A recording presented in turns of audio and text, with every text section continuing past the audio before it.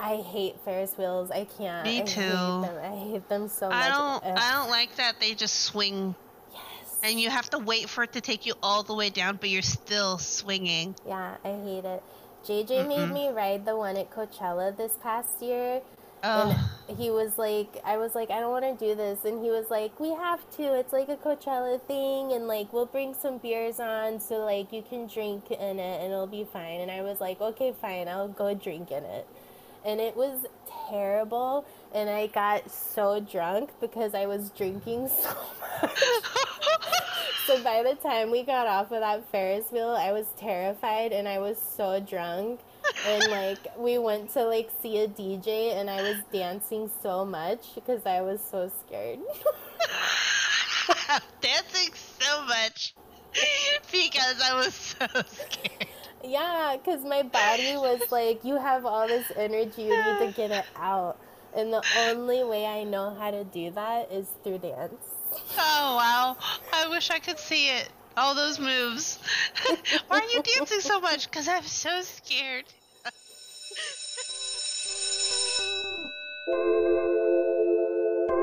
What if we did, like, we got high, and then we learned about stuff, and then we taught each other about what we learned about? That sounds amazing. And because I call it high class. Because we're high-class ladies. And because it's also going to be class where we're learning, but everyone's high. Yeah. And everyone's invited. Yeah, they're not going to want to be tardy for this party. Class is in session. Do we have any other morning announcements? The Instagram. Yeah, it's the High Class Pod. I'm still thinking about art to draw for episode 4. I know, we're about to blow up that Instagram. All week I'm going to be posting stuff because we just released 2 episodes since we had so many technical difficulties. Yeah, and only 1 episode is up. Oh no, we did release 2. Yeah. We wanted to release 3, but technical difficulties. So, all week, I'm going to be blowing up that Instagram account. I just want to say, morning announcement, I listened to Old Timey Hygiene, and I was laughing so hard. Dude, it's so funny. You were so vulgar. And we also learned so much. We did. We learned so much. It was a good episode. My favorite so far. Yeah, that was a fun one to record and a fun one to learn about. Good times and good memories. Good times, good memories, and boy, did we learn. Yeah, we sure did. Now, on to the new topic at hand. Wait, we gotta take our drugs. Oh shit, yeah, you're right. Alright. I'm excited for yours. What are you eating? I'm eating, it's called Sublime, and its little catchphrase is feel sublime. And it's cookies and cream, white chocolate. It's 100 milligrams of THC. And I'm gonna eat it. It looks like those Hershey's Cookies and Creams bar. Oh, I love those. It's like my favorite candy. Yeah? They're pretty good. You don't really taste the weed. Yeah, I'm like leaning more towards chocolate than gummies these days. I feel like the chocolate tastes better.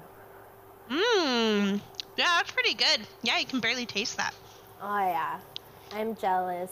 I'm not eating something nearly as classy. I'm eating like the last nibble of my wild like big gummy. Oh, you're the one that was shaped like a giant honeycomb? Yeah, I'm eating the last nibble of that one, so it like looks so ratchet. Nice. But it does taste good. It's wild strawberry lemonade. I tried looking for that, and I fucked it up super hard. So I got the wrong kind of strawberry weed again. Yeah, this one is the single gummy, so it's called Wild One. But it's just one gummy. My goal is to... It's like okay. I don't like buying the one gummies that much because I don't like eating that much THC. But if you pre-cut it, like go take it out, freeze it, and then chop, chop, chop. Yeah, that's usually what I do. But then they're like these tiny little gummy pieces. But I just wanted to try the strawberry lemonade flavor. Yeah. Is it good though? Like, does it taste like strawberry lemonade? It does. It's alright. It's kind of bitter. But I don't know if that's because it's more concentrated. But it's alright. I don't think I'd buy it again, but I don't regret it. How much was it? The big single gummies are usually cheaper. Like, I think this was like $8. Oh, wow, that's good. My chocolate bar was $4.08. That's legit. Because it was on sale. What a steal. It was pretty good, yeah. I took a big-ass picture, and Lillian was like, "Whoa, that's enough for months." Like, yeah. I went in thinking I was just going to grab some wilds, you know, just grab like 3 little tubs. And then they're like, "Hey, we have all these promotions going on. You want some?" And I was like, okay. All right. That's what I did last time. I got like 5 different things. And it's fun, because then you get a variety. Yeah, I was like, oh, I want to try this stuff. I don't really typically like chocolate either, so I'm just kind of like, I already don't like chocolate, so how much worse could it be? I love cookies and cream stuff. I'm jealous. I want to find one of those in Oregon. Yeah, it is quite good. That was actually really good. And it was smooth. Like, it tasted exactly like the Hershey's cookies and cream. It's a little thicker consistency. Yeah, quite good. Delicious. But, okay, I'm ready. Okay, niner, I'm coming in for the whiner. There's the high-class signature wet sloppy drum roll. Our wheezes and our drum rolls. What we're known for here. Okay, I'm giving her a shake. Giving her some lucky taps. Wow, tap. What tap, is tap, the tap. topic today? And I am picking a topic. I have a piece of paper in my hand. And the topic, I'm unfolding it. Ooh, the topic is Vaudeville, Carnivals, and Freakshows. Vaudeville, I don't know what that is. Now, before you tell me what Vaudeville is, I want to explain to you what I thought it was when I first heard it alone. This is reminiscent of Chinese concubines, but this time the roles are reversed. Yes, this time you are the expert. Yeah, because one of my ancestors, one of my like great-great-grandpas was in Vaudeville. What? Yeah. That's a place? Oh, interesting. Okay, continue. Vaudeville is a place? No, continue. What do you think it is? When I heard Vaudeville, I was thinking, like, Vladimir, but I know it has nothing to do with vampires. So it made me think, where have I heard that word VOD before? And I said, oh, David Dobrik always says, here's my VOD. And then I was like, wait, Vaudeville, doesn't that mean videos on demand? Isn't that like where like movies go to die?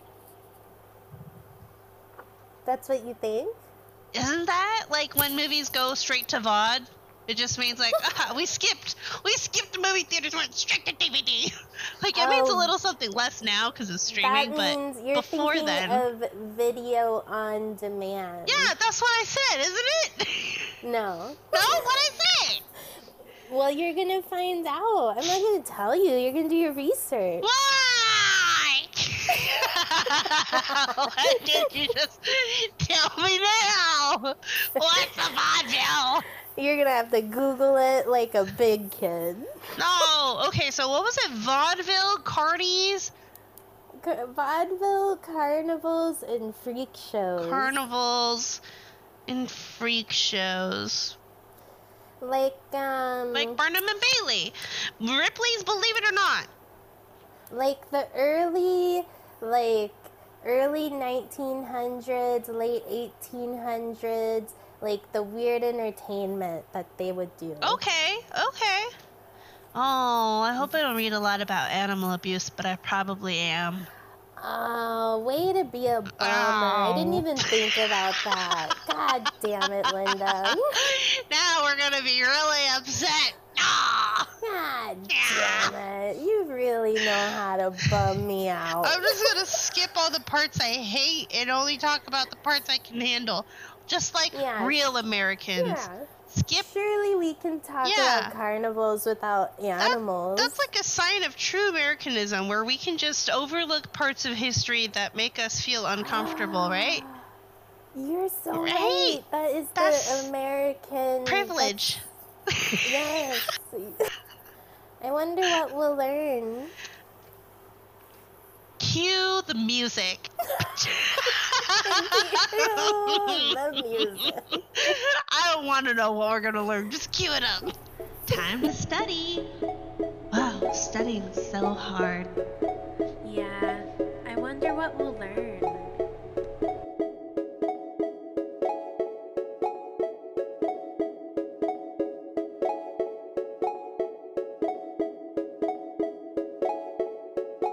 I'm ready to learn, and let me tell ya, traveling back in time to the 1800s is an effort in trying to figure out what the fuck is happening in American history and politics. Let me tell you what. Explain. It's like, you read about it, and it's like, oh, this is happening. Oh, yeah, this is happening at the same time. Oh, yeah, don't forget that this is happening. Oh, yeah, and then this happened, and you're like, what's going on? What's happening? Yeah, I think I kind of get what you mean, because, like... You're just like, what is this? What's that? Like, the time frame for all of this stuff is, like, right around when, like, the slaves were being freed and, like, all that was happening. And it's weird to think about, like, people going to see, like, a carnival when, like, people are still enslaved. It's weird. Yeah, I get it. Mm-hmm. It's weird. Well, what is this? Episode 9? Yes, this is episode 9. An odd number. Mm-hmm. Whoa. Looks like I'm going first. Yes, you go first. I'm gonna tell you, hold up, before we start, I gotta do a PSA. As I wasn't done researching quite yet, because it's taking me down several little loops down American history trying to figure out what the fuck I'm trying to say. Yeah. And I Googled a whole bunch of stuff that had nothing to do with what I was supposed to be learning about. But I feel like all of it is all very important for today's message. So okay. At some point during my lecture, I am going to be giving some live research finding. Oh, boy. Oh, no. You may begin. All right. So the topic was lengthy. The topic was vaudeville, carnivals, and freak shows. Yes. Excuse me? As a freak, I'm insulted by your use of that word. I would like a more PC word, please. Well, we'll get to that, but not yet. Not yet. Okay.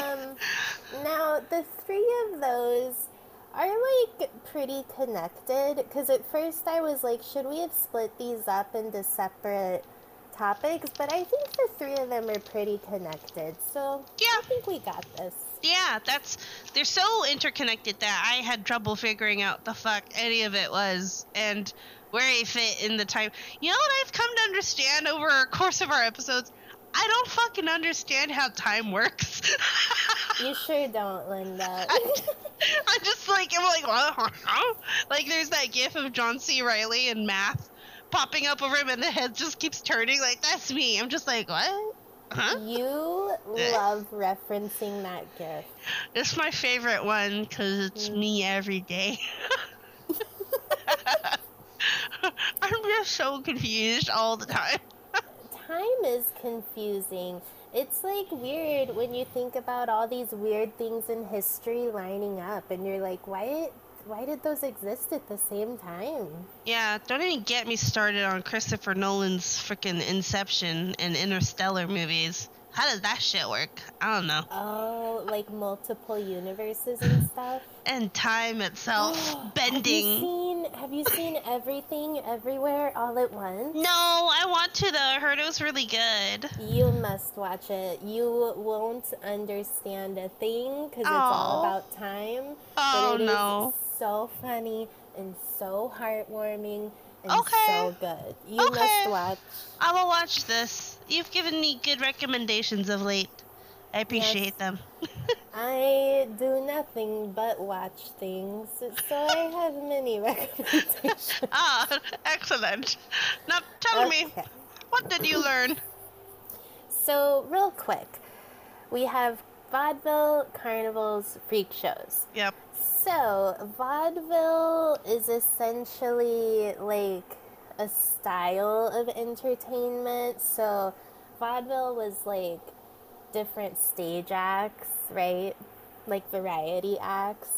Now, freak shows were also a certain form of entertainment. Why are you giggling? I thought freak shows, okay, this is one thing I never got answered, so I'm glad you brought it up. Do freak shows happen in vaudeville? Or are they completely separate? Well, this is what I was getting to. So I feel like with my very intense 30-minute research... That was not 30 minutes, by the way. It was like an hour and 15 minutes. Yeah, we really dove in. I feel like vaudeville was more of like stage acts, whereas they all overlap. Because I feel like freak shows were more of like exploiting like how people looked.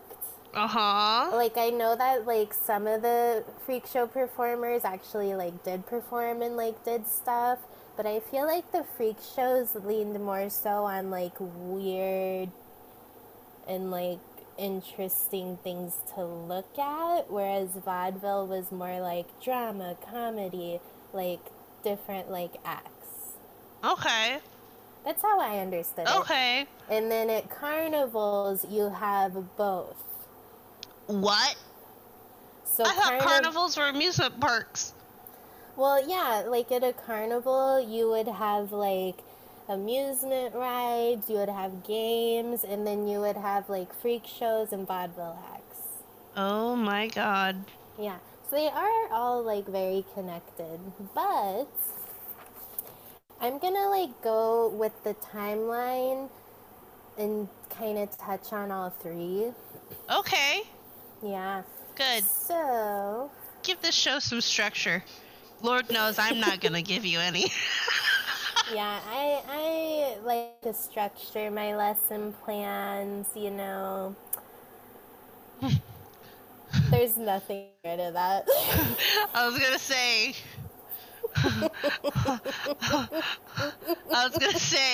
all my years in elementary school have prepared me for this quite well.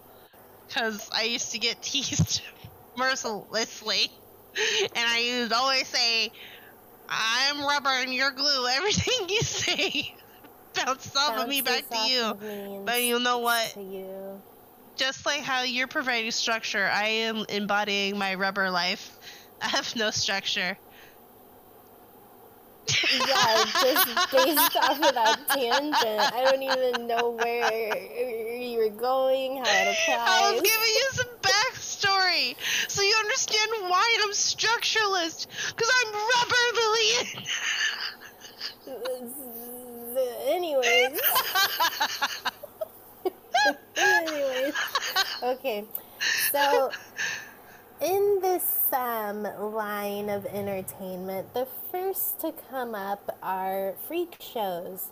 Really? So these were popular from the 1600s to the 1800s, and this was like freak shows were the frickin' thing to do in the Victorian era. Wow. Yeah, so vaudeville and carnivals happen a little later. First, we get freak shows. Okay. Yeah. So they were super, like, popular during the Victorian era, and then they started to decline and get less popular in the early 20th century. Okay. Now, these freak shows, it feels like bad to keep saying freak shows, but I mean, that's what they were called. But the reason why it feels bad is because, like, they totally, like, exploited people. And it feels like I didn't really focus on the scary stuff, but it feels like there was probably, like, a very scary underbelly to the freak show biz.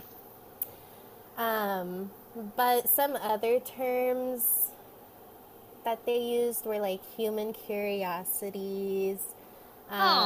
At one point, there was, like, a strike, and people wanted to be called prodigies instead of freaks.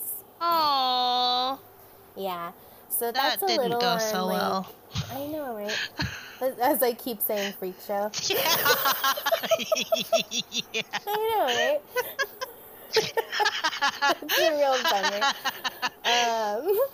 Yeah.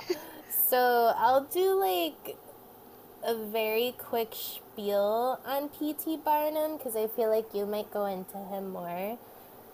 Because he kind of touched on all of these, too. He was big into freak shows. I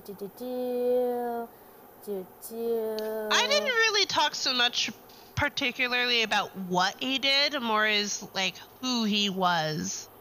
And what. So I didn't, like, deep dive into, like, the kinds of shows he had, just into, like... Okay. So if you want to touch on that, you can. Because I more touched on, like, the people he interacted with and, like, what he did overall in his life. Well, those all sound like the same thing. I mean, finding freaks wasn't a big part of my research. That was a big part of mine. Okay. So P.T. Barnum, he's an interesting dude, and truthfully, I can't really gauge if he's a good guy or a bad guy. Dude, that's what I was thinking the whole time. Yeah. The whole time I was researching, like, is this guy a good guy or a bad guy? Because I'm getting real bad guy vibes from him. But then I'm also getting kind of good guy vibes from him, too. Yeah, like, truthfully, like, if I wasn't so, like, tired, I would have done a deep dive on him, so I'm happy you looked him up, too, because, like, yeah, I want to know more, because I don't know, like, I read, like, things that implied that he's a bad guy, but then I read a lot of things where I was like, oh, he's pretty cool. Yeah, right? So, no clue. But P.T. Barnum, interesting dude. He was the guy that started the freak show business. So don't take anything I have to say as, like, science. But I read some articles, and this is the gist. So he started the freak show stuff when he was just, like, working in a shop, and someone came in and was like, yo, there's this girl out there that says that she's 161 and that she was George Washington's like slave, and she, like, knows all about him. And Barnum was like, cool. Cool. Yeah. So he was like, let me check this out. And then he was, like, fascinated by her. And so he decided to do, like, a show.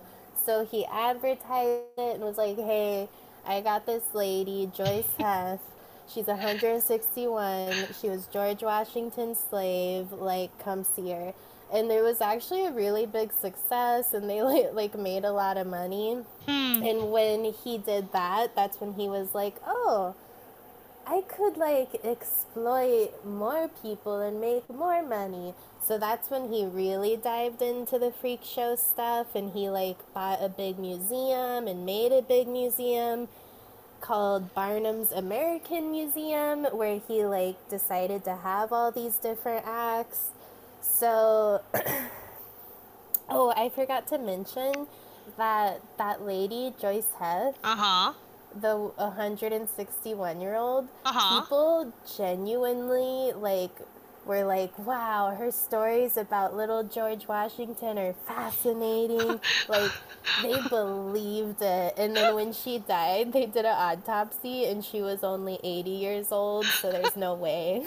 You know what's funny? In my research that I read about her, too, it said that she's blind and almost fully paralyzed. Like, what? So he was just having these people come by, and he's like, look at this lady. She's 161 years old. She's blind, nearly paralyzed. She raised little Georgie, and she's like, yep. He had them ivory teeth. Yep, I remember that. Dude, it's wild. But, like, of course, like, during the Victorian era, if you have nothing to do, hell yeah, you'd go see that. You'd be like, let's go check out this old lady. You're like, damn, she old as shit. That's exactly that's exactly what a 161-year-old person looks like.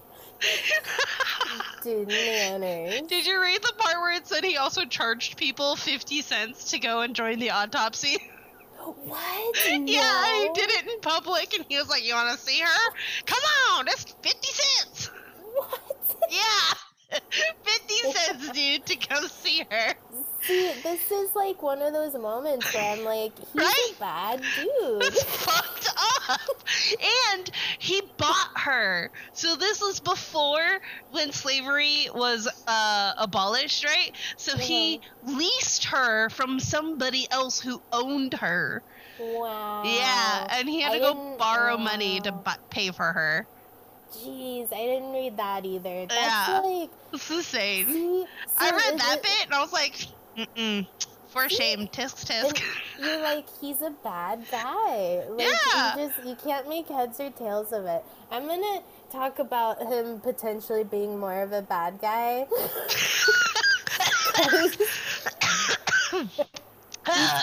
He's choking you from the grave. His evil deeds, they're getting me.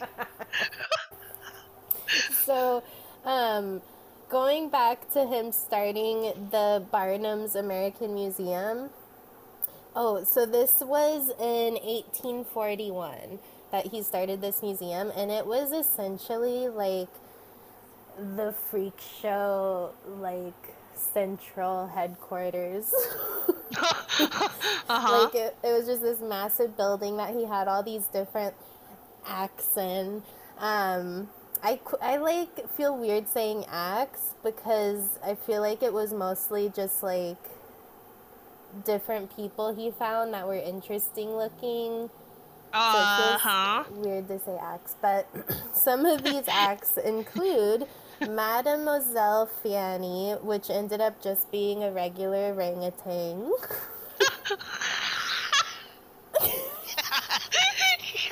Just has a fucking orangutan in his fucking museum. Oh, Dude, my God. He's interesting. He is like if Ash Ketchum was personified as a human. P.T. Barnum was freaking Ash Ketchum, only he didn't catch Pokemon. He caught things that looked weird. So if you freaking had a gimp hand, you better watch out. That guy's coming after you. Oh, he would get ya. He'd get ya real fast. Oh my gosh, you better run. Yeah, like, this museum, truly, like, anything that he thought looked interesting, he put in there. Wow. So there was the orangutan, there were giants, there were people with dwarfism, there were people with, how do you say it, vitiligo? Vitiligo? Vitiligo. So there were people with vitiligo, and then, like, bearded ladies, all that stuff. He also had Native American families and Chinese families there. Yeah. Like, so again, I'm like, bad dude. Like, I can't make heads or tails of it. And then I don't know if he, like, paid these people or, like, I don't know what the situation was either. Yeah, true. How much did he... I know how much he paid one of them, but, yeah, I wonder how he treated the rest of them. Whether or not he was fair or not. Yeah, I don't know. But anyways, he, like, did it all. He was into his freak show thing. He did an aquarium. He did the first aquarium. He got into wax figures. He did the whole carnival thing. The last thing I'll say about him that I thought was, like, an interesting little tidbit, did you read that he was called the Prince of Humbugs? No, I saw that. I saw that on the page, but I skipped right over it. I was like, no, I'm not reading about that. It's a little weird. So they called him the Prince of Humbugs, and a humbug at the time is what they called the vendors that would make money off of these hoaxes. So essentially, like a swindler or a con artist, they were called humbugs. I love that. You fucking humbug. Get off my porch. So he was called the Prince of the Humbugs, and that's because he like knew what this humbug term was, and he knew that he was hoaxing people. But he was like, I think it's all cool. Like, he was like, it all, like, works out if I trick them. Because they still get, like, value. They get entertainment out of it. So, like, their money's being well spent. Did you see the quote that he said? No. I have the quote. What is it? His quote was, I can't believe I actually sat down and wrote it out. It was, I don't believe in duping the public, but I believe in first attracting, then pleasing them. Oh, wow. So he's like the OG catfish. He's like, I mean, I'm not really duping them. I'm just telling them, come look at my fucking whale. But little do they know, it's not really a whale. I didn't tell them it's for sure a whale. See, like, he's got that bad guy energy. Like, yeah, he's like totally... snake oil salesman. Exactly, yes. Come look at my freaking walrus. It's so freaking big and it knits. You're like, all right, I'm coming. He's like, ha, gotcha. Now you're here. He's just like, he's just a con artist, a super successful con artist. But, yeah, that was kind of like the end of my Barnum thing. He did move from, like, Freakshows to Carnivals, but he died, like, around the time that Carnivals, like, started getting really big and stuff. Okay. So, yeah, that's, like, all I really have about Freakshows. Like, I feel like it was, like, very exploitative and... Like, yeah. I know there were, like, some performers that, like, made good money and were treated well, but I feel like a lot were probably not. So, that's that. And then, oh, yeah, in 1898, that's when that strike went on, so they called it the Revolt of the Freaks. And that was when more than 40 famous performers went on strike. And their only demand was that Barnum and Bailey not use the term freak, and they wanted the word prodigy. Oh, did he change it? I don't know. I didn't make it that far. But I did read that the whole, like, strike actually just made freak shows even more popular. And so, like, people were going even more, and they thought it was just a publicity stunt. So I don't think anything really happened from their strike. Except, like, everyone made more money. So that's all I have for freak shows. So that was, like, the Victorian era. Now we're going to get into American traveling carnivals.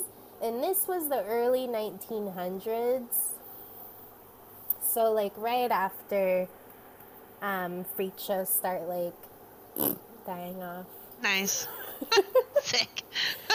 So, traveling carnivals, this was an interesting fact. So, this was, like, the golden age of the traveling carnival. 1902 to 1936, the number of traveling carnivals in the U.S. went from 17 to 300. Holy shit. Yeah, so business was booming. Oh, is that because of... No, nope, ignore me. Okay, I usually do. No, you can't even... Now I'm going to tell you what I think. What? Was it, like, did it get more, like, pervasive because the railroad tracks were... Wait, when did the railroad tracks get finished? I don't know, but I mean, that 1930s? would We make have cars sense. already. Yeah, Because we've already fought World War One. Again, time, I don't get it. It's not our thing. If you want time answers, if you want to know the time, if you want to know when things happen, this isn't the podcast for you. I mean, that might be the podcast for you because as we figure it out, you too are figuring it out. Lillian?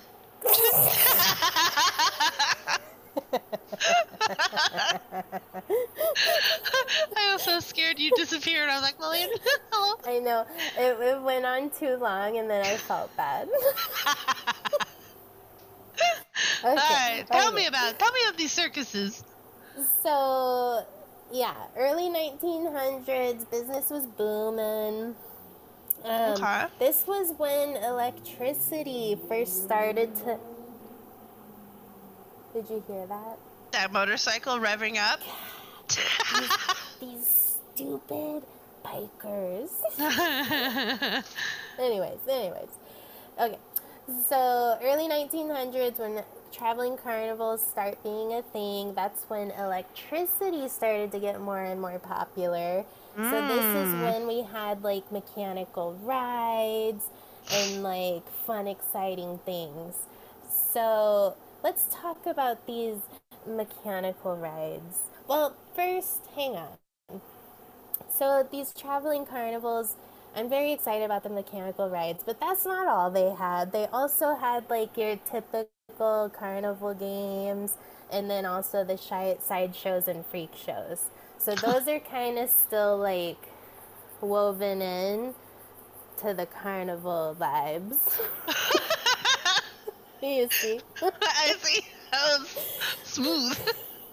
Anyways, so, let's talk about the mechanical rides. This was when, like, early amusement parks start popping up, was around the time of traveling carnivals. Early roller coasters, though, they said went as fast as, and this is a quote from the article, they said that they went as fast as a fast power walk.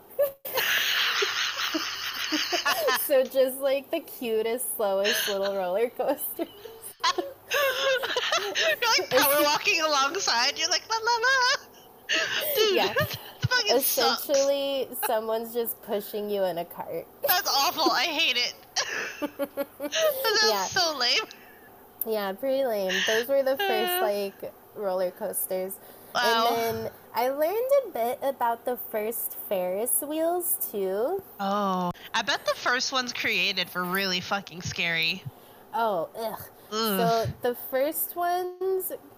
Oh, well, let's go back. So they were invented in the 17th century in Bulgaria, and they were named... Can I get a drum roll? They were named pleasure wheels. Oh. Isn't that gross? You know, I prefer the word pleasure wheel than to the word circle jerk. So I kind of wish that we could rebrand the name circle jerk to pleasure wheel. I like that. Yeah, I kind of like, well, I don't know. Now I'm just thinking about circle jerking, and it's pleasure wheeling ourselves out of here. I've got to. You and I, we agree on everything, so I guess you could say we're in a pleasure wheel. It's terrible. It's a terrible name. It just sounds like a better euphemism than circle jerk. Pleasure wheel. Anyways, the first Ferris wheels were named pleasure wheels. So think about that the next time you're riding the Ferris wheel. That actually makes me want to ride a Ferris wheel more. Really? It makes me cringe more. I'm like, ooh. I'll take my leg and I'll rub it up and down my partner's leg, and I'll go, hey baby, you like this pleasure wheel? You know, did you ever watch Insecure? No. Well, in Insecure, spoiler alert, there's a scene where they do some naughty sex stuff in the Ferris wheel at Coachella. That would be so awkward. That is a pleasure wheel. I guess that's true. That would be a pleasure wheel. But then you'd need everybody on the spinny thing. Now I can only think of calling it as a pleasure wheel. Now you need everybody on there to be doing it. Otherwise, it's not a pleasure wheel. Well, anyways. Right? Yeah. I want to move on. Anyways, they were initially called pleasure wheels. And that was like the 17th century. And then, boom, let's shoot back to America. Now it's 1893, and we have the first Ferris wheel in Chicago. Oh. Is that the World Fair? Yeah. Oh. Yeah. I do know something. Good so job. Sad. So sad and pathetic. Yeah, that was the first one in the U.S. And I saw like a thing, I didn't really read into it, but I saw a thing saying that Ferris wheel was supposed to be like Chicago's Lady Liberty. Like it was supposed to be this iconic city landmark. Oh. Yeah, but I didn't read about it, so who knows? It could be all lies. Yeah, they don't know what they're talking about. Yeah, surely. Who knows? Anyways, and then I also learned, the first Ferris wheels too, they were about like 50 feet in diameter. Wow. So, how big is that? Like a 5-story building? 50s, maybe? Pretty big. Anyways. The only stories I know of are the ones you read. Stupid.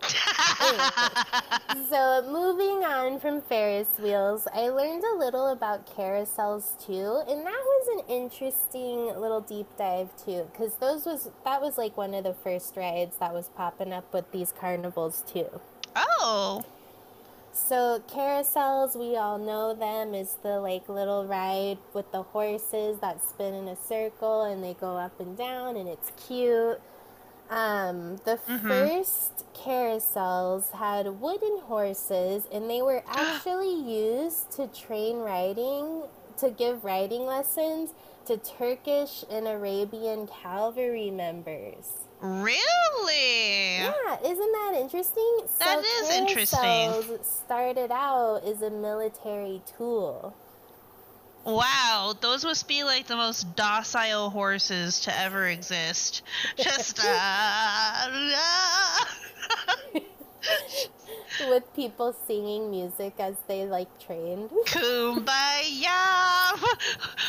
We're probably just like really doing a horrible job imagining it. Like back then, the horses are probably like the bucking bronco rides they have now, where it's like trying to actively throw you off, and you're like, ah.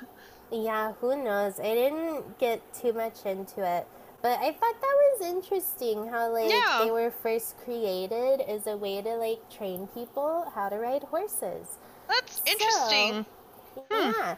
So that was happening in Turkey, and I'm going to say something really stupid. Okay, say it. I'm ready. In my notes, it says, they're giving riding lessons to the Turkish and Arabian cavalry. So then I want to say the countries, and I know Turkey. Arabia is not a country. You mean Iraq? Is that what it is?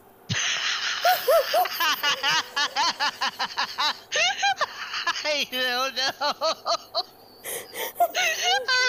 Arab countries? I think Arabs live in Iraq, don't they? Does that encompass a lot of countries? Let's see. Let's see. What country is Arab? It's 22 countries in the Middle East. North Africa doesn't help us. So maybe... So it's a lot of countries that were doing this, and a lot of countries specifically in the Middle East. Okay.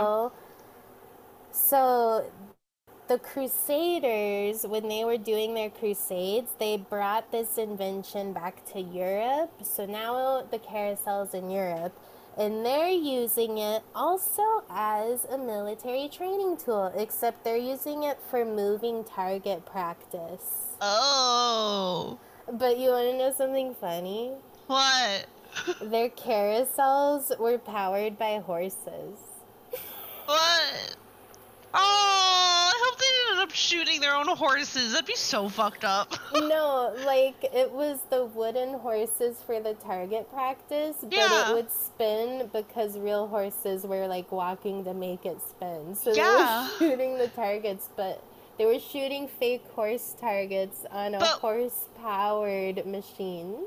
But what if you're, like, so bad, like, so bad, that you're like, we're shooting horses, right? And you're like, yeah. And you're like, I'm gonna shoot that one right there off in the distance, and before somebody can tell you to stop, you shoot them, and they're like, that's not the, you know? So, scenario imagined in my head. I just was making a joke about the horse machine being horse-powered. No, I get the joke. I get it. But it made me wonder. I had questions. I had questions outside of the joke. Anyways, no questions, please. I was gonna ask a question. That's my end with carnivals. Did I teach you anything about actual history of the American Carnival? No, but we did learn interesting facts, so nailed yeah, it. we learned. Got it. Now I'm gonna end this on vaudeville. Vaudeville was just like variety acts. So it was like these little stage shows, and it was a lot of different genres. So we're talking like drama, we're talking comedy, we're talking Shakespeare, like any stage act, boom, it's vaudeville. So vaudeville, the time for this was around 1880s to the 1930s was when vaudeville was the most popular. And again, just these little variety acts. They didn't have much entertainment options back in the day, so it was like, you want to go see a nice variety act where we watch some drama, some comedy, or do you want to go to the freak show, or maybe we go to the carnival? So that's just your typical day during that time. A typical day of someone waking up, 8 a.m., brush teeth, 9 a.m., sit down and think, am I going to the freak show today? The burlesque show? Oh yeah, that was vaudeville too. Good job. Yeah, I studied a little bit, you know. So I'm gonna end this with some vaudeville jokes, but before I do... Why do you have vaudeville jokes? Because I can make my own lesson plan. I'm an adult now, okay? I'm ready. I can teach whatever I want now. I'm hanging ready for me to learn. Before we get to my grand finale, just real quick, vaudeville died off, like, after World War II, essentially vaudeville was, like, done. And that's because, I mean, you had the Great Depression, so people couldn't go out and spend money on their fun variety acts. And then you had all these fun new inventions like phantograms, so radio shows start happening, and then eventually we get TV. So vaudeville just dies out. And again, that was like after World War II. So, well, this is a little fun fact about me. I love collecting like old books, like antique books, especially old joke books, like anything, or like etiquette books. I like those too. So I was like, I have found multiple joke books that are this old. Let me look up like a vaudeville joke book. Okay. And I found one. So this book is called Vaudeville Jokes #1, and it was written and copyrighted, whatever, by the Weehem brothers. Oh, okay. And this book was copyrighted in 1907. Wow. So let's travel back in that time, Linda. Okay. It's the end of the Victorian era. And I'm building railroads. Well, and I'm a white woman, so I have almost every right in the book. Things are better for me than you, that's for sure. I don't know, Lillian. Can you own land yet? No, and I can't vote either. But I am white. That's true. And you're a woman. Anyways, so 1907. These are 1907 jokes. These are the jokes that made people laugh. Okay. After they wear their petticoats and they're having their social gatherings, drinking their whatever, their cocktails full of opium. These are the jokes they were telling, okay? Okay, so I'm ready. I'm ready. This is history. Okay. #1. I saw Romeo and Juliet in a restaurant last night. Juliet ordered some soft-shelled crabs, and Romeo ordered a cup of tea. Now the question arises, does Romeo for what Juliet?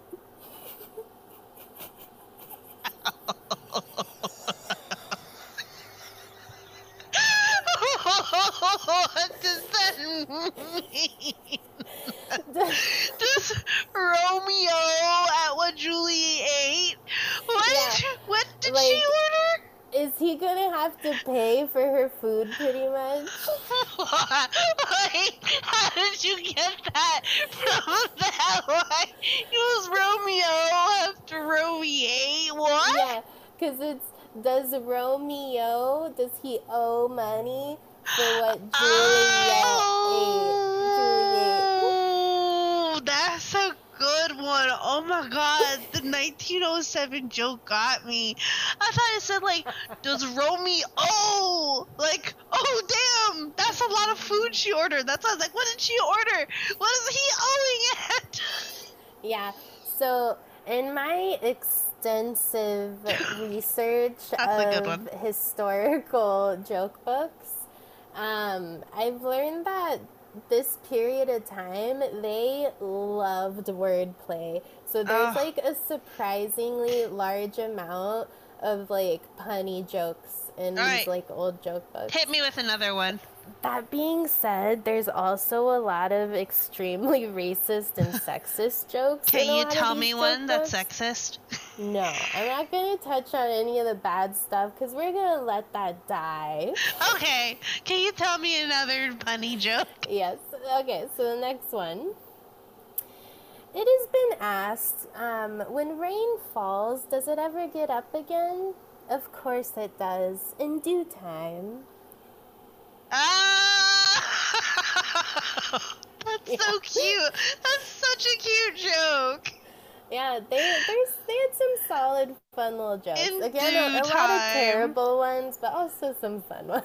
Okay, now I'm gonna imagine them in like, you know, like the CSI Horatio Kane, like he's like, guess that. Towel. And then he slips his glasses on, the cookie crumbles, and then the song "They Won't Get Fooled Again" comes out. No. He always tells some fucking lame ass pun or lame ass fucking tie-in snarky line, and then he slips his sunglasses on, and then the episode starts. Anyways. For Christmas, we need like a 3-hour-long compilation of just my tangent stories, and every single time you're like, yeah, anyways, moving on. Anyways. This one was a good one. I liked this one. If your stomach continues to trouble you, you'll have to dye it. What color do you prefer? Oh, that's cute. If your stomach continues to travel. To trouble you. Oh, to trouble you. You will have to dye it. What color do you prefer? I like that joke. Oh my gosh, I'm gonna use that on every single person I know. That's too cute not to say. That's so cute. Yeah, they got some hits. Does your stomach trouble you? Oh, Linda, you're gonna lose it with this one. Okay, I'm ready. I see they're going to have umbrellas made square. What for? Because they're not safe to leave around.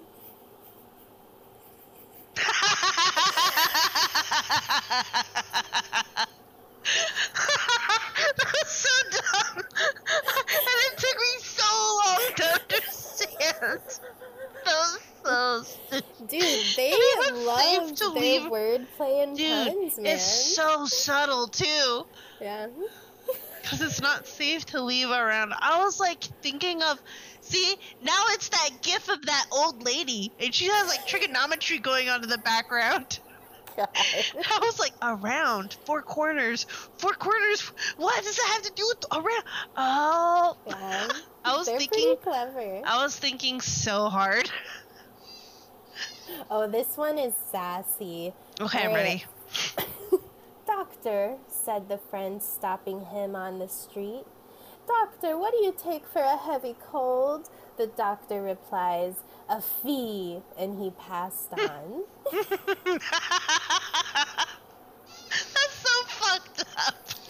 Yeah. What do you take for a heavy cold? A fee. And he walks away. Yeah, that, my friends, is how the American healthcare system was born. Exactly. A fee. A fee. Yeah, whoever went to that show really fucked us on that one. Great. Oh my, yeah, for real. God damn it. All right, this one I thought was funny too. Okay, I see your sister is getting quite stout now. Yes, she's working in a studio. What has that got to do with it? Why, she works in the developing room. Oh, that's clever. Because she got, like, chunky. Developing. She's still getting developed. That's a clever one. They're so cute. This one was fun, too. I'm surprised that you're squandering so much money on a phonogram. Well, money talks, you know.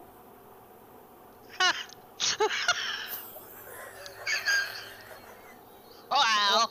If I didn't know what a phonogram was, I'd be so confused. Yeah. Yeah. All right. Well, I guess I could just break it down. But this is one of the ones that borderlines on, like, sexist. All right, let's go. But it's not one of the bad ones. Okay, let's go. I'm ready. All right. I wish you'd pay a little more attention to what I say. I am, my dear, as little as possible.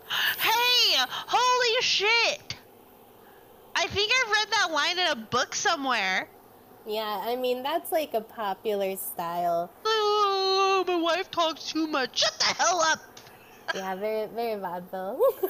Freaking Leadville. Oh, this one was silly. There was an epidemic of measles at our county jail last summer, and all the prisoners broke out.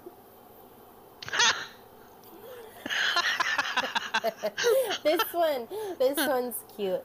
What's the difference between a cat and a match?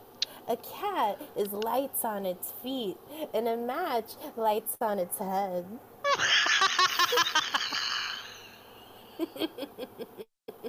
A cat's light on its feet, and a match lights on its head. Yeah. That's good. This actually ties in with the theme. All right, I'm ready. I saw a freak of nature yesterday. What was it? A baby born with human hands and bare feet.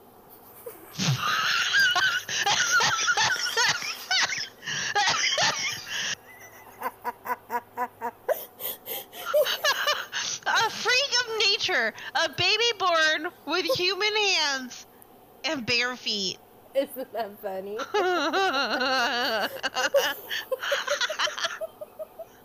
Yeah, that's vaudeville, baby. These are vaudeville jokes. 1907. I'm jazz handing as I'm telling these jokes. Those are good jokes. Those, I would have thrown in a couple pennies for those.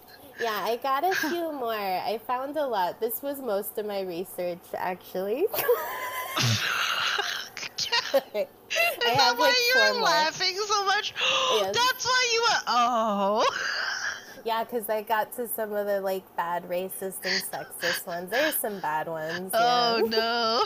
I want to keep things light, you know? Hey, that's good, you know, that's good. Yeah. You do a good work there. I try. I'm censoring this book for us. All right, I got a few more. Horrible fire in the shoe factory. Were there any lives lost? Yes, 1,000 souls. That's clever. That's clever. Why did they make the hand on the Statue of Liberty 11 inches long? Well, I don't know. Well, if they made it 12 inches, then it would have been a foot.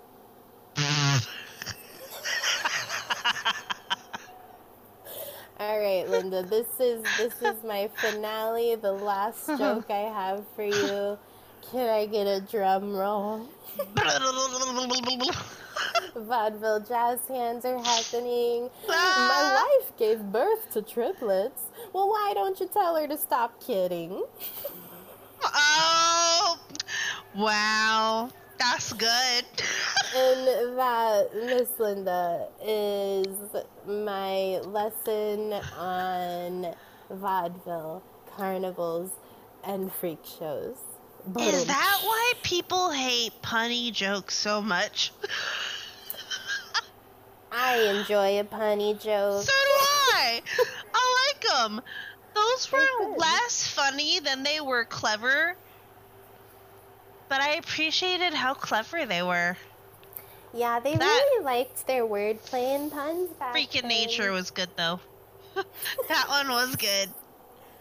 Babies are freaky. Yeah, it was good stuff. That's all I got. I'm glad you spent a lot of time diving into what actually vaudeville was, because I focused on the nitty-gritty history stuff. See, that's why I wanted to keep things light, because I heard you as we were studying, and you were going like, oh no, ah! Ah! Real history is so scary! So I was like, I'm gonna look at jokes.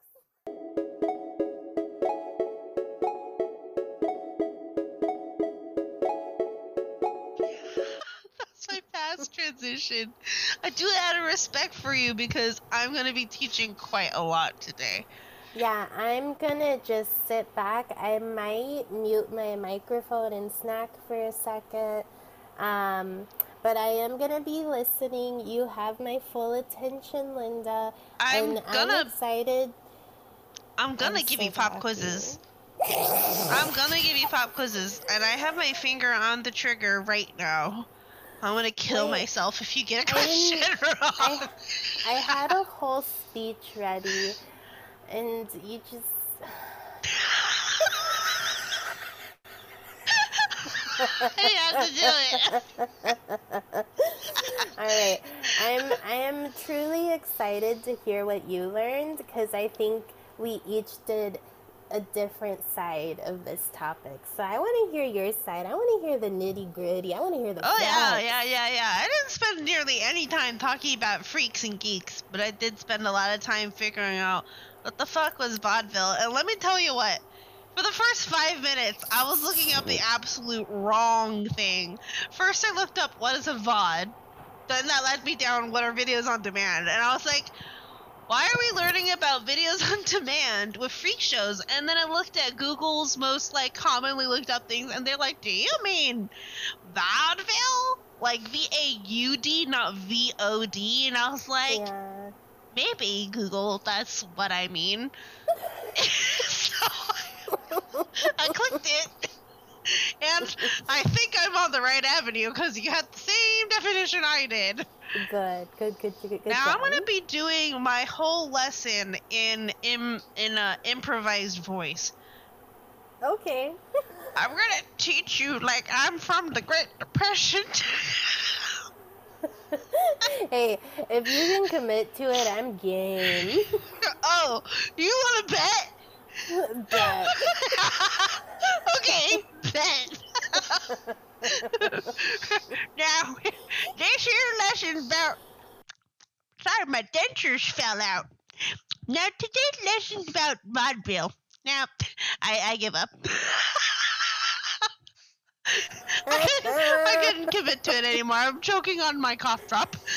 I freaking knew you couldn't.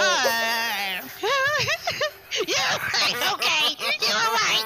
Just like my mom and my dad said, I'm never going to be right in my whole life. Oh, boy. Oh, that was a little... Stupid. Okay. You I okay? coughed. That sounds like a coughed. rough one. Okay. I coughed. Okay. Now I have to switch to the correct tab. Okay. When I first looked up, I was lost for like 5 minutes, yada, yada, yada. And I was like, why don't I start with what I know? And I was like, does this have to do with Barnum and Bailey? Or does this have to... Oh, wait a second. What? Oh, no, okay. Sorry, I thought I was on the wrong page of my notes. I'm on the right one. But then I was like, I don't give a fuck about Barnum and Bailey, because I was in my head. I was like, P.T. Barnum's a bad dude. I don't really know. Uh-oh. What am I... Sorry, my... a little warning thing came up. I don't think the computer liked that you muted yourself. It knew. I think you knew, man. Uh-oh. That'll be alright. Anyways, it says that I was like, alright, so what the hell is a vaudeville then, Google? And Google was like, alright, vaudeville is a type of entertainment popped up in the U.S. in the early 20th century. Now, for those of you guys that forgot what that means, technically that means that's the 1900s. Okay? 20th century, take away 1900s. Okay? So, they said that their specialty acts, like you said, include burlesque, comedy, song, and dance. And for some reason, I wrote the word University of Virginia. Oh, that's my source of my information. They said that it defined American life after the Civil War, because after the Civil War, there's a huge increase in white-collar workers. So, like, more people working in the office and stuff.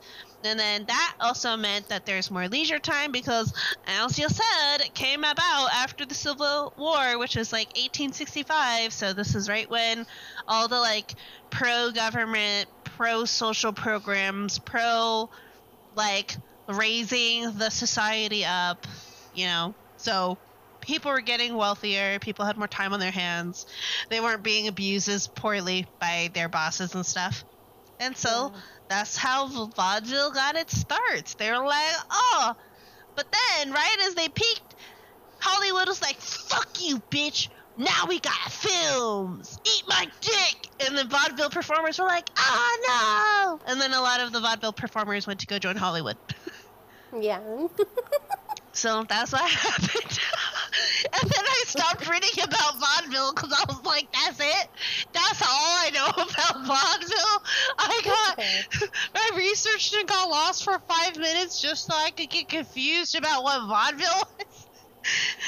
Anyways, after that, I looked up, okay, what else is included in vaudeville? Because I was still like, what the fuck is it? Like, there's all these other things that go with it. Like, what are carnivals? I know what a carnival is, but I was like, what does carnivals and Freakshows have to do with this? And then I was reading about, there's more circuses touring across the country, like you said, and that there were also dime museums. And I was like, the fuck is a dime museum? It's a museum where you pay a dime in to go see what they got inside. And a dime museum was popular at the end of the 1800s, so end of Civil War and during Civil War time. And they were pretty much centers for entertainment and moral education. Don't know why it says moral education in there, But basically, Yeah. there are huge, eccentric collections of weird shit. Like, people just go and collect weird shit and be like, hey, you want to see my weird warehouse of shit? And people be like, yeah. He's like, all right, it's 10 cents. And they're like, okay. And he's like, all right, come on in to my weird hutch of weirdness. Now get the fuck out. So, Hey, I mean, it was a way to make money, you know? Yeah. And then, after that, I was, like, reading about what types of, like, entertainment there were during that century. It turns out that the upper crust of American society would go get their entertainment from amusement parks, riverboats, town halls, and they were known for having, like, cleaner presentations, you know? They were like, oh, we don't do that lowbrow humor shit. And then there was lowbrow humor, which basically happened in saloons, music halls, and burlesque houses and stuff like that. So that's kind of where that lowbrow humor comes from. That's like dirty humor? I think so, or just like uncouth humor. Ooh. So then, I was like, why the fuck so as I kept researching stuff and like what kind of shows were popular during the 1800s and 1900s, I kept seeing this word minstrel show, and it just reminded me that I don't know what the fuck a minstrel is, even though, like, when I think of the word minstrel, I know and I picture exactly what it is, but my brain has a very hard time explaining what it is. Interesting. So, like, I imagine the old Jim Crow caricature that was always drawn, and I'm like, in my head, that's like what I know is like a minstrel show. So, like, that's the picture I associate with it. But if you ask me what it is, I have no clue how to define it. Like, what is a minstrel show? So then I was like, what the fuck is a minstrel show? So then I ended up on this psycho-ass tangent for like 15 minutes. And that's when I saw the darkest part of humanity. And that made me wonder, what the fuck? Wait, what is it? So a minstrel show was super popular in the early 1900s and the late, 1800s, I think 1800s. And it's it's a purely American form of theater. Like, it's uniquely American. And I should have known as soon as they said that why it was uniquely American. But it's basically white actors wearing blackface, because the point of a minstrel show at the time, it was like at its height, was pretty much to just display people of other races and predominantly black people as like they were really, really happy slaves and they loved working for their masters and that everything was fine and dandy. So it basically just really did a poor representation of what it was like to be a black American back then. Yeah. And like it was just like crazy how popular they were. So these minstrel shows got replaced by vaudeville style theater, but it also got really replaced too when the Civil War passed, because once you got a lot of people who were anti-slavery and for abolishment, they would constantly critique these like minstrel shows and just kind of say like they don't offer an actual viewpoint on what it's like to be a black American living in the U.S. and da-da-da. So it's like also kind of nice because you could see like the sentiments of American public change. Yeah. But it kind of just said that like as minstrel shows kind of died out, they ended up getting out of the North because people of the North wouldn't go see shows like that. And then it moved predominantly towards the Midwest and the South. And I was like, makes sense now. So it's like that's a huge part of their culture, I guess.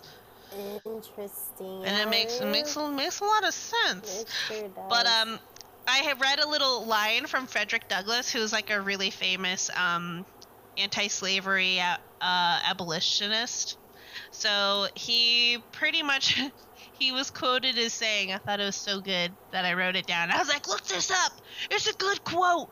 He said that Frederick Douglass that described the blackface performers as, quote, the filthy scum of white society who have stolen from us a complexion denied them by nature in which to make money and pander to the corrupt taste of their white fellow citizens. And I was like, ooh, that's a good smackdown. That Yeah, is a that's good good. smackdown. That's a good quote. But and if the people in those shows weren't white and participating in blackface, they had actual black actors who basically do what I think most people would kind of understand now as like the classic Asian trope, where it's like they're really fucking good at math. It's like portraying a specific characteristic that's a stereotype of a group of people, and then just playing it up like it's their whole persona and stuff like that. Yeah. So that's kind of what the minstrel shows became. And then it said like by the 1850s, that's when the height of civil war is just about to pop off. They depicted the slaves as they were always happy to please their masters. I said that earlier, but this was when like the propaganda machine was at its highest. So all the people that produced the minstrels started to make the shows even more about race and stuff like that to promote the idea that like we don't need to get rid of slavery. Look at how happy they are. Like, look at these black people in my show. Look at them. They're so happy pretending to be slaves. See, that's what it's like in real life too. Yeah, that's wild. That makes sense. Yeah, propaganda at its finest. Oof. So then, after the Civil War, which ended in 1865 because it started in 1861, promoters like P.T. Barnum actually took away a lot of the minstrel audience. So it's actually thanks to P.T. Barnum that minstrels actually kind of died as a culture, because he stole their audience from them, basically. Yeah, that's interesting. One of the things that I read about him that I was like, maybe he's a good guy, is like he was like very against slavery. Yes, I read about that too. That's why I was like, oh, and he has some interesting quotes that kind of show that he knows he did some really fucked up shit. Yeah, so it's like he's hard to read, man. I err on the side of thinking that like if he were aligned with a certain type of good, he'd be like chaotic good or neutral chaotic, because it's like he fucks shit up, or no, he fixes shit but for fucked up reasons. You know? Yeah. Yeah, it's like the road to heaven is paved. No, the road to hell is paved with good intentions, but it's the opposite. The road to heaven is paved with a lot of fucking hellish bricks, I guess. So anyways, then I got ADD as fuck after I learned about P.T. Barnum, and I was like, I still don't understand what the fuck vaudeville was. So I went back and Googled up what the fuck vaudeville was, and I was reading about a period of time in 1871. The guy who's known as the father of vaudeville was a man named Benjamin Franklin Keith. Oh. Can you tell who his mom's favorite president was? Wait, favorite founder was? Favorite George scientist? Washington. No, you idiot! Benjamin Franklin, don't you listen? Don't you ever get that question wrong again. I even said it as an answer. Anyways, Benjamin Franklin Keith, who I'm going to call Biff from now on. B-F-K, Biff. Okay, that's fun. So Biff... in 1883, he opened a museum in Boston featuring Baby Alice, the midget wonder. Oh boy. And people came to go see his Freak of Nature show, his museum. With all the money he earned from that, he built the Bijou Theater. I think you can actually still see that theater. Or maybe it burned down. Don't quote me on that. Look it up, guys. Yeah, I don't know. And once he built his theaters, he started promoting the notion that the middle class have to start acting a certain way. Because before it was like, it's okay to have like no manners and stuff like that. So the way I see it is he kind of promoted the theater manners that we know of now, because that's kind of what he pushed at his own shows. So with all the money that he earned, he started to forbid his workers and his show people to have any vulgar or coarse material in their shows, because he was like, you know, now that wealth is more spread, the men are always at war. They're out working. They're never going to have time to see your shows. But who's always at home? mom and the kids. I can get 2 people in versus the one dad. So he started promoting, like, we're going to be really conservative with our vulgarity and our course material. So sorry, Lillian, our material not have cut it back then. Just wouldn't have. And that's how he got women and children to come to his shows, and that's why they're so popular. And they're so good, in fact, so clean that even the Catholic Church was like, excuse me, brother, but your show is incredibly clean. How do we get part of this show? And he was like, oh, well, you want to push me, help me make more buildings, and I promise you I'll make more clean shows for you guys to watch. And they're like, all right, deal. So they did. Wow. And all of his theaters and stuff, he created this whole notion and this whole, like he completely revamped the way that theater systems kind of worked. So he promoted like longer shows like you're talking about. So he started promoting 12-hour acts of continuous performance, right? So that way people wouldn't have to feel pressured to give up a certain time or something to come see his show. Or what they did back then was they would wait until right before a show started to see how many people showed up. And then if a lot of people showed up, they get a ticket. But if nobody showed up, they wouldn't get a ticket. So he was like, I'm just going to completely do away with that system by making it so that you don't have to pick a show time anymore. You just come, you want to watch a show, you come in and watch, because I promise you there's always something going on in my shows. So they were 12-hour shows, and sometimes they'd run back to back. And he basically created this illusion of having a constant thriving business, because it was like people are always seen coming in. They'd stay for as long as they wanted, then they'd leave. So his theaters were like super fancy and architecturally designed. And like the way I think of it too is like if you've ever seen The Greatest Showman, it's about P.T. Barnum. Like if you imagine how extravagant his sets were back then, that's this guy. He made his theater houses like out of marble. They had the finest architects build it, like just the creme de la creme of buildings, right? And he would have little attendants come by with silver trays with note cards on them, and on the note cards were decorum expectations.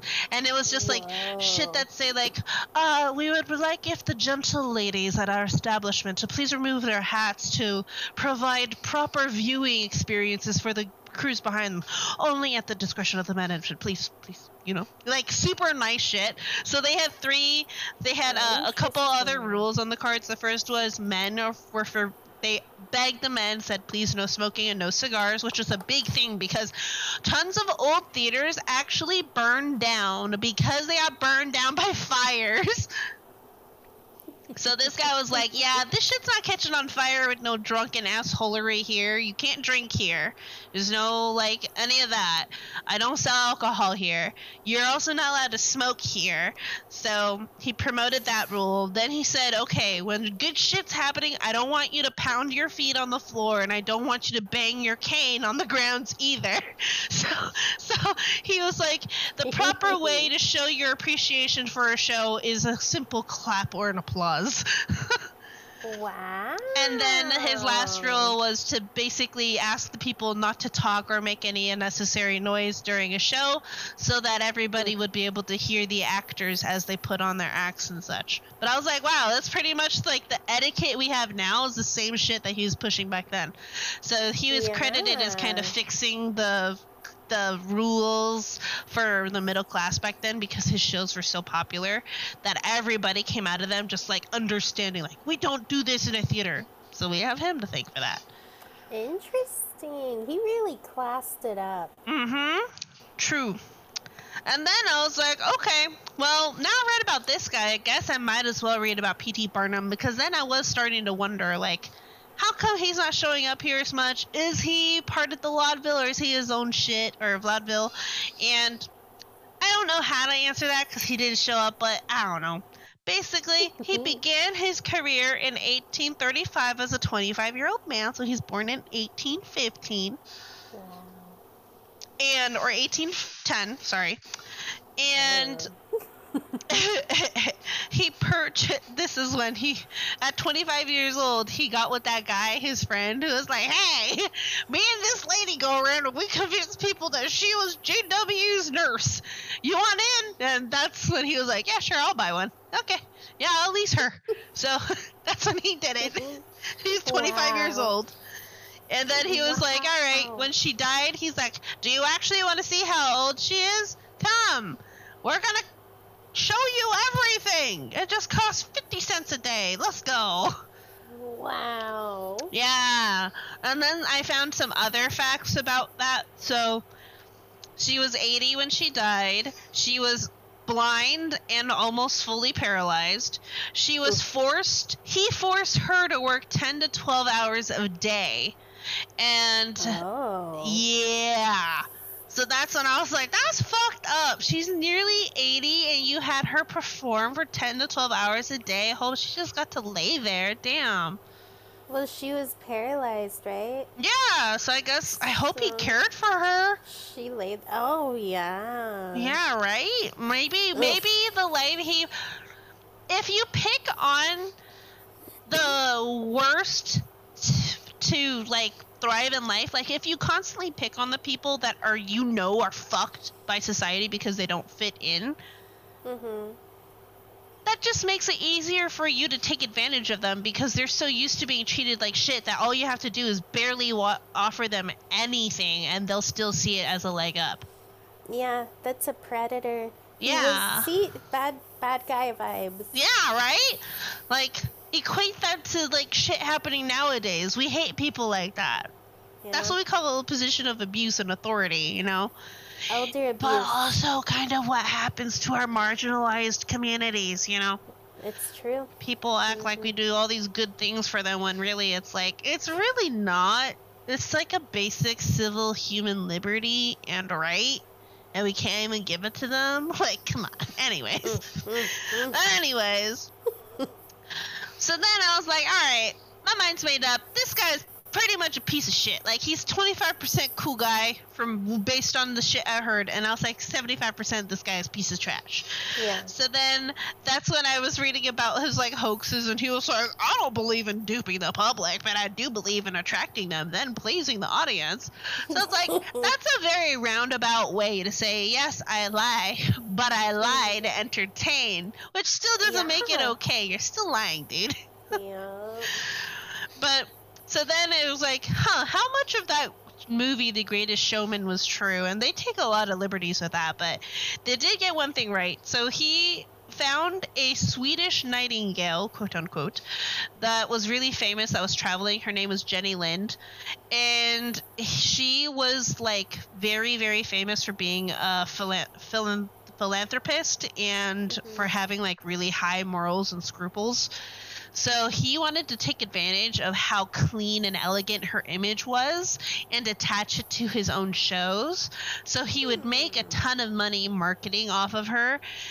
He also knew that she was, like, a fantastic singer as well. So he marketed that really hard. So he offered her $1,000 a night for 150 nights. That was what her contract was. Like, I will pay you for 150 nights total. You will work and you'll get $1,000 a night. So that's, like, a lot of money. Yeah, for back then. Just to put it in perspective, that would be that would be 150 nights, $150,000. That'd be like $6 million now, right now.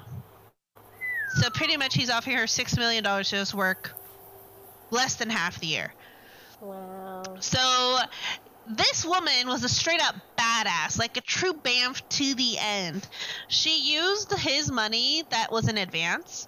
She used the money to raise funds for charities back home in Sweden, and she helped make sure that these charities predominantly fed children and schooled children as well. So she took all the money that she earned and directly dumped it back into social programs back at home to directly affect, like, the lives of people that she cared about. Whoa. So When she got to the U.S., like her first day there, she saw like huge crowds. So she was like, "Oh shit, I do have a following over here." Because before then she'd been in like, other areas, but she's like, "Oh shit, I have a huge following over here." As soon as she landed, she found him, P.T. Barnum, and she's like, "We need to renegotiate my contract. I'm not gonna be doing this for this little. Like, you need to give me more." So she renegotiated her contract for her, and she was able to secure more money for her charities. Wow. Yeah, she's crazy. She's a freaking badass. So That's then, very cool. in her very first show with him, he quadrupled the investment that he had made already.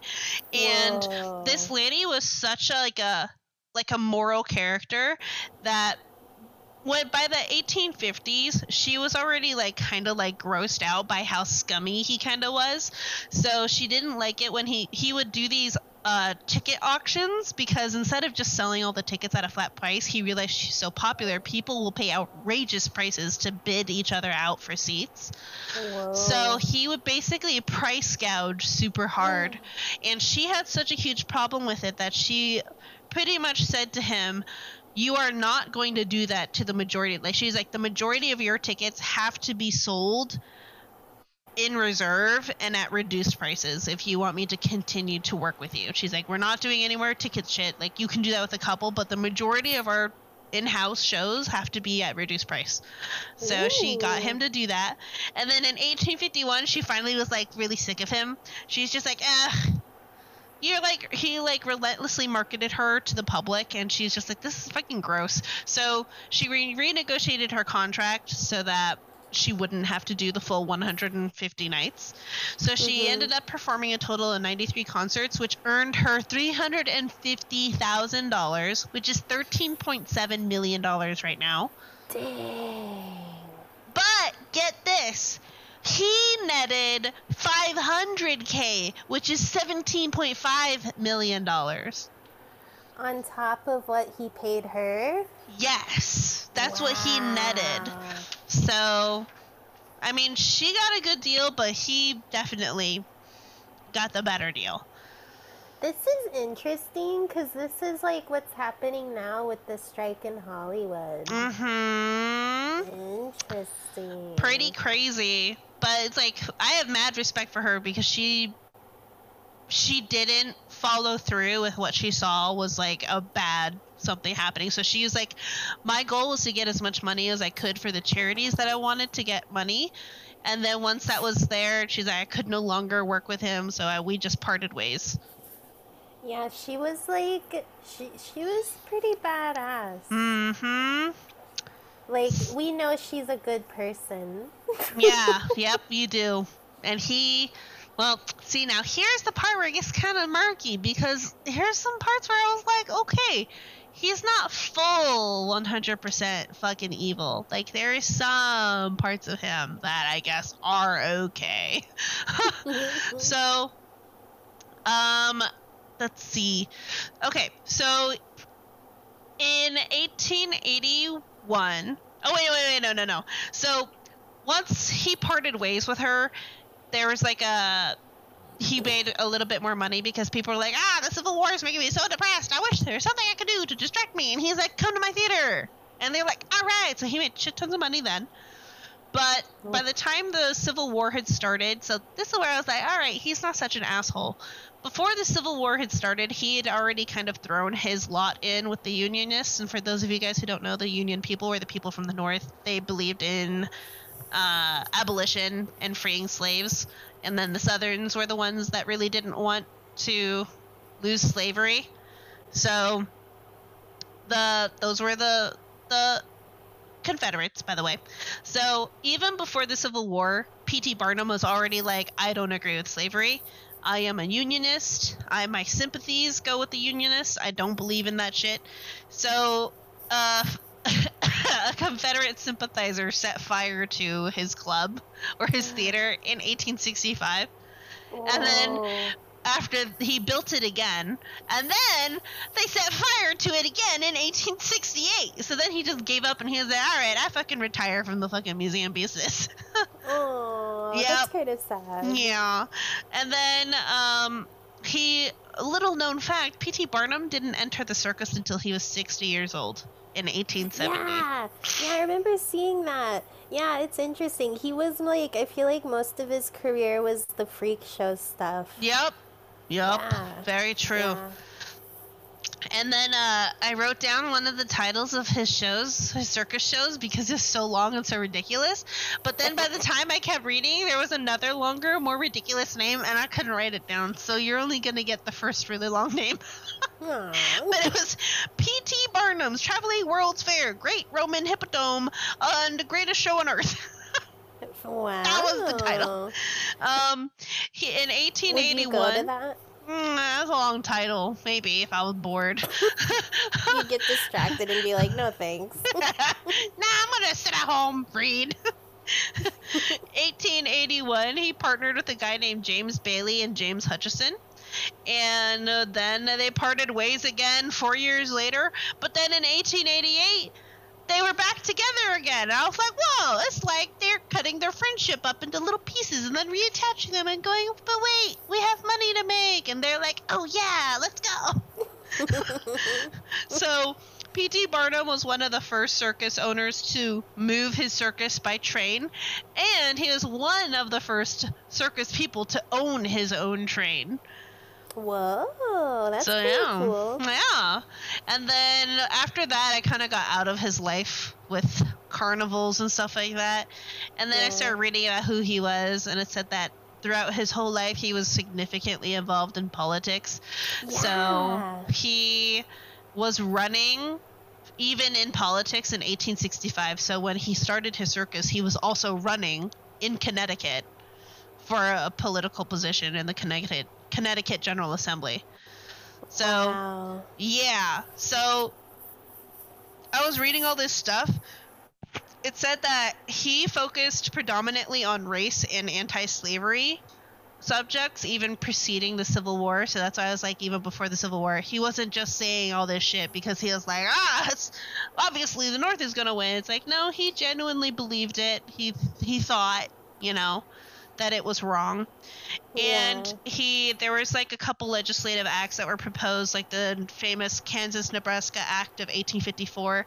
That's the one where Kansas and Nebraska were going to be states, but there's an issue of if they become states, how should we handle the slavery laws there? And the Kansas-Nebraska Act pretty much said that if we introduce these two states, then we're going to leave it up to these two states, not the federal government, but we're going to leave it to the sovereign citizens of the states whether or not they want to have slavery.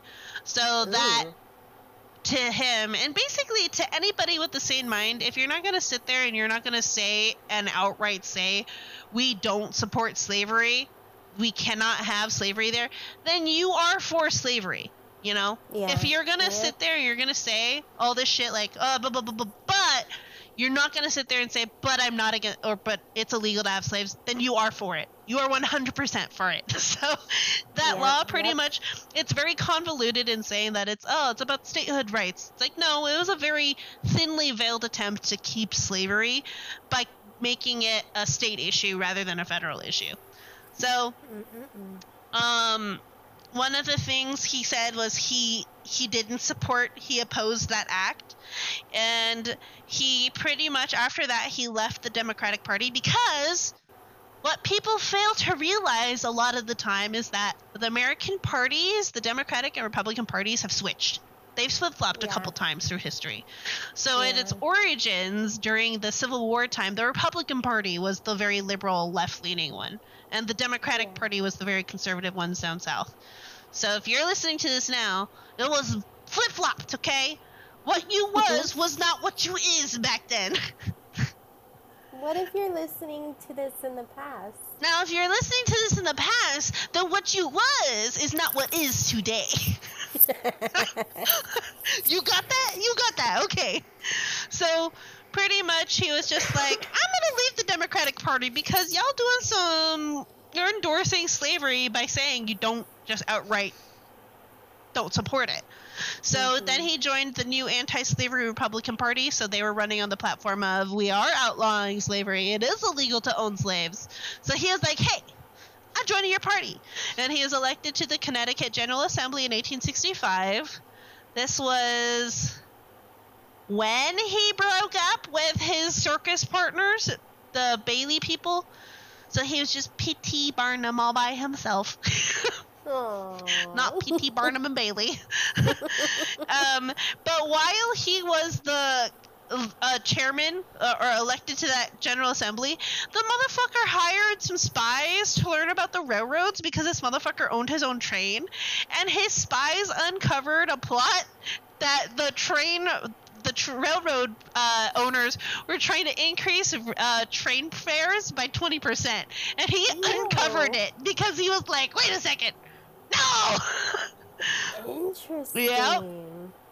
And he also supported the ratification of the 13th Amendment. For those of you guys who are like me and can't fucking keep all these amendments straight in your head, that's the amendment that abolished slavery, that got President Lincoln all the kudos that he has now. Okay, so then I was like, okay, so he's not such a bad guy. And then I was like, okay, if I think about the fucked up shit that he did, particularly to that poor 80-year-old woman who he, profited off quite a bit, Joyce Heath. Yeah, if he exploited her. So I was reading about it, and he did say, so I'm going to quote here, and this is from Wikipedia, guys. It said that, he said during the ratification of the 13th Amendment, quote, a human soul that God has created and Christ died for is not to be trifled with. It may tenant the body of a Chinaman, a Turk, an Arab, or a Hottentot. It is still an immortal spirit. And he also acknowledged that he had owned slaves when he lived in the South. He said, I whipped my slave. I ought to have been whipped 1,000 times for this myself. But then I was a Democrat. One of those nondescript Democrats who are Northern men with Southern principles. So, interesting. Like, it seems like he kind of reflected on his past a bit, and it's not to say like people can't change. So can we just all agree at the end of the day that people are flawed and we make flawed choices at that sometimes, and that's okay? But what matters is that once you realize you done fucked up, you try not to fuck up anymore. Because if you don't try not to fuck up anymore, you're still just a piece of shit. Okay?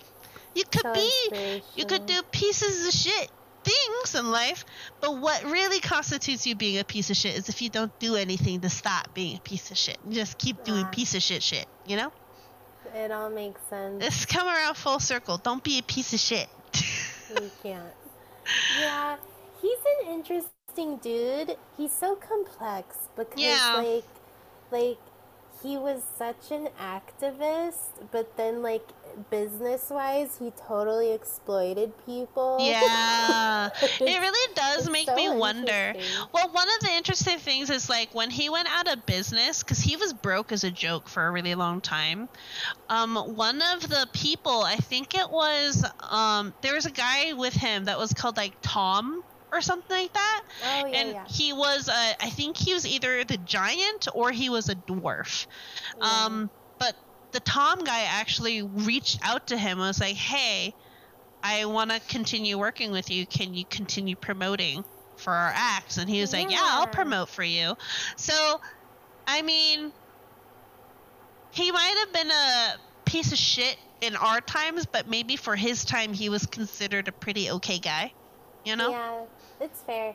And, like, truth be told, he did pay like really well. I don't know much about like how he treated his workers, but he's an interesting dude. Yeah. I mean, they made a movie about him. I kind of wish that they'd involved a little bit more of this into that movie that they made.